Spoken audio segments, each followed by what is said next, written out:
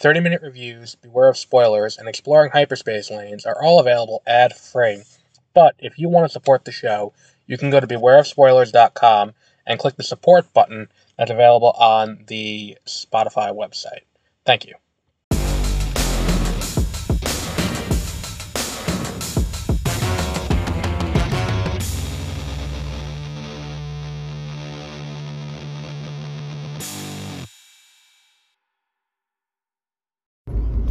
Good morning, and welcome to Beware of Spoilers. I am Adam.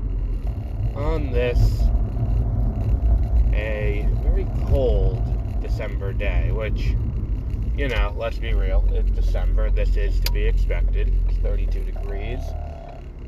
I'm an ass and didn't look at the weather before I left the house. It's one of those things where it's like, when I wake up in the morning, I have as little knowledge of the weather as like a 14th century peasant.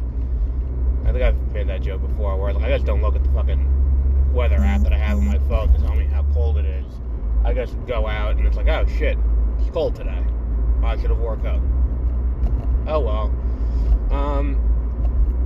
Regardless, here we are, and now last week should have been a warning sign to everyone. I don't exactly 100% look at the full information. I just go based on what I think a lot of the time, and Disney Plus has done 8-episode series in the past. I don't know where I got it in my head that the Santa Clauses was 8 episodes, but it's not, it's 6. I think it was the fact that, like, if you do 8 episodes, it lines up with Christmas Day. Or like the week of Christmas for the finale. So I was like, alright, that makes sense. You do 8 episodes, you're good.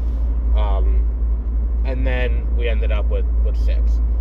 The indicator that there's something off about this show, this season, was that last episode I'm watching it and thinking there are 8 episodes. I never once say, oh shit, we're getting close to wrapping up this story. Oh shit, we're going to be getting to the point where this is done. Like, there's still room to do stuff here. Like, there was never a point where I was like, oh, it has to be 6 episodes, because they're very clearly headed toward the end. And I think that, like, look, I'm a proponent of the bad guy turns good trope. I'm like, or the bad guy is, it comes around and like, Zuko, Vegeta. I've talked about these things before. I love these characters' character arcs. My thing is, you gotta earn it. You can't have it be, oh, well, I really like X, Y, and Z, so, okay, so he's gonna turn good at the end, and without really explaining how. Because, like, the issue I have with this show is that the way they resolve, Magnus Antis is, okay, he's not really a threat. We'll just leave him in, We'll just leave him in, in wherever the fuck, he was hanging out up until this point. Like, he's gonna be going over and hanging out with Fluffy, I guess. That's just, what his life's gonna be. And it's like, oh, alright, that feels like an odd choice, to wrap the show up with. It's like, I really don't like the way they handled Cal and his girlfriend's relationship, whose name I'm forgetting. Holly? No, Holly's not her name. But that relationship doesn't feel fleshed out, and by the time you reach the end of the show, her coming back for the prom doesn't feel earned. It feels like a culmination, it feels like she's being given to Cal as a trophy for Cal accomplishing something, but Cal doesn't actually accomplish anything. Like, it's a very weird thing to do. Like, it, again, feels like she's being given as a trophy.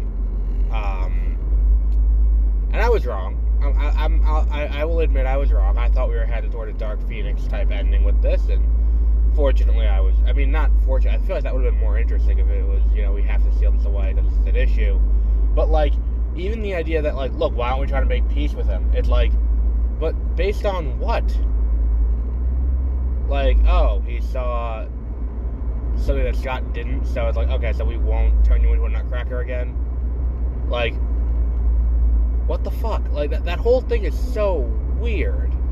It's such a weird choice to have that be the way you resolve this, where it's like, because number one, it's not like they ever make, like, the threat never feels credible is part of it, where it's like, he gets to the North Pole, he's in the North Pole, this should be the moment where it's like, oh shit, he's in the North Pole, he has his amulet, which, alright, like, this is the second year in a row they've done this, where it's like, they tie it back to something earlier, and it's like, in season 1 it was bringing back the giant fucking tin soldiers, or toy soldiers, from Santa Claus 2. This one, it was bringing the mug being the same mug that he's been using since the first night he arrives at the North Pole, being Mantis Anta's amulet, which, like, alright, that's cool. Like, that's a cool little tie-in. Again, you run this issue of, they're reminding you of the fact that this started out in a pretty grounded way, all things considered, for what this story is, but you do run that risk. And I'm gonna be honest, I think that's kind of a disservice to this show as a whole, is to have it keep reminding you of that. What else was there? Like, but the thing is, when he reaches the North Pole, and Olga, the little gnome girl, is with him at the North Pole, and they get the, what's it called? They get the, he has the amulet now. It never feels like, oh shit, this thing isn't, like, even when he first arrives there and everyone else is not there, they're down elsewhere, it never quite feels credible. Like, I never sat there and I'm like, oh shit, this is a problem. What does this mean? And even the scene where Scott confronts Magnus Antis in the office, like, that's a classic trope. The hero confronts the villain, and it's this moment where, cards are on the table, they are dealing with each other, and it's like, that whole thing doesn't, again, feel credible. Like, it just feels, I don't want to say goofy, because I feel like they're going for goofy. And I'm not saying it needs to be, like, this big, grand, like, it doesn't need to be Dexter and the Trinity Killer meeting in the penultimate episode of Season 3. It just needs to have some semblance of, like, okay, here's what this is. Lay out what the threat is. And I get it, the effects budget is low, so you can't do a ton of stuff. Because it's like, that's the issue, too.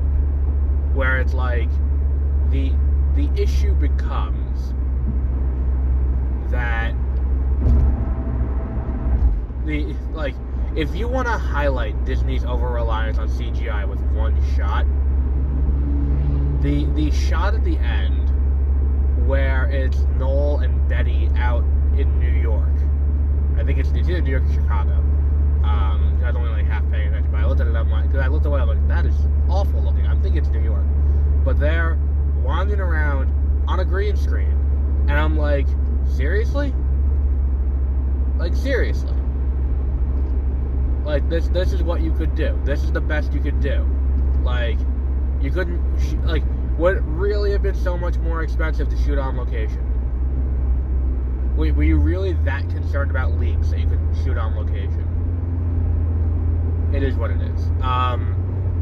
But look, I think that, like, this is one of those things where, like, I watched this show, and I feel like it started out a lot stronger than I thought it was going to. Like, I was not anticipating the show being good at all, and I don't think the first episode was necessarily good.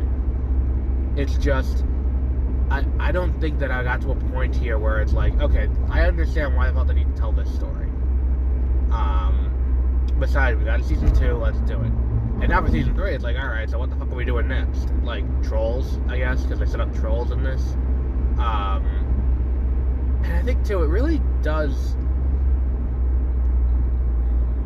make a questionable decision of the elves. With this idea of the elf version of Rumspringa, where it's like they send the elves out, the head elf gets to go out to explore the real world and then can opt to stay there if they so choose. It's a way to get around the fact that you're dealing with human, like, children in these roles, and they will age rather quickly, and elves are not supposed to age. It's a way to get around that, and it's a way to get around the fact that, like, you know, the guy who played Bernard aged, but it's like, Bernard went out and stayed. Curtis went out and stayed, the guy from Santa Claus 2, I think from 3 as well. I haven't seen 3, you know, since I saw it in theaters, when I was in middle school. I have not seen that movie, junior high maybe. Either way, haven't seen that movie since I saw it in the theater. But I think Curtis was there too, and it's like, this idea that they go out and do it, and it's like, it's really weird that it seems like there's a near 100% success rate of elves going out, seeing the real world, and being like, oh shit, it's better than working at the North Pole, like, for eternity, without pay. Like, oh shit, this is a better way, like, the fact that this is a, you know, like, again, near 100% success rate of people going out and not coming back. At least of elves we know who are in that role. It does raise the question of the ethics of what's going on at the North Pole, where it's like, oh shit, we can go out there where nothing is guaranteed. Like, it does raise a lot of questions about what's going on there. We could be headed into a, what's it called, a J.K. Rowling situation where it's like, well, you know, it is a, you know, it is a, what was it like, you know, they're servants, but they like it, it's okay, they don't want to be, like, they're happy being servants, they like doing it. It's like, yeah, that's a questionable way to go about it. And I think it's kind of the same thing here. Well, the thought I had is, it's like, you know, he's talking about, like, Bernard left, Curtis left. I'm like, huh. So 2 for 2. Okay. It is what it is. I think that's a good place to wrap up for today. We will be back. We have Doctor Who, the 3rd and final of the 60th anniversary specials on Sunday. We'll be talking about that. We have, what was the other big one? We're going to do Eileen. I think we're doing that Saturday. Yesterday we did The Boy and the Heron, so if you go up on the feed, you'll see that as the episode right after this one. And we have, what was the other one? I feel like there was more. We are going to do Monarch. I keep saying we're going to do Monarch. I'm going to do Monarch. I keep forgetting to do Monarch, because they're, like, I want to refresh myself on Aquaman, and I want to refresh myself on, what was that other one? Willy Wonka and the Chocolate Factory, because, again, 2 movies I haven't watched in a long time, and they both have sequels coming out. So, it is what it is. We will do Monarch. Maybe I'll start watching that tonight. See what the other issue is. I got a 14-day trial of Funimation, then I started watching Dragon Ball Z last night. The show is fucking great. Yeah, it's like I watched The Boy and the Heron, and I was like, let me just get back into, you know, let me get back into watching some anime for a little bit. But I think it's a good place to wrap up for today.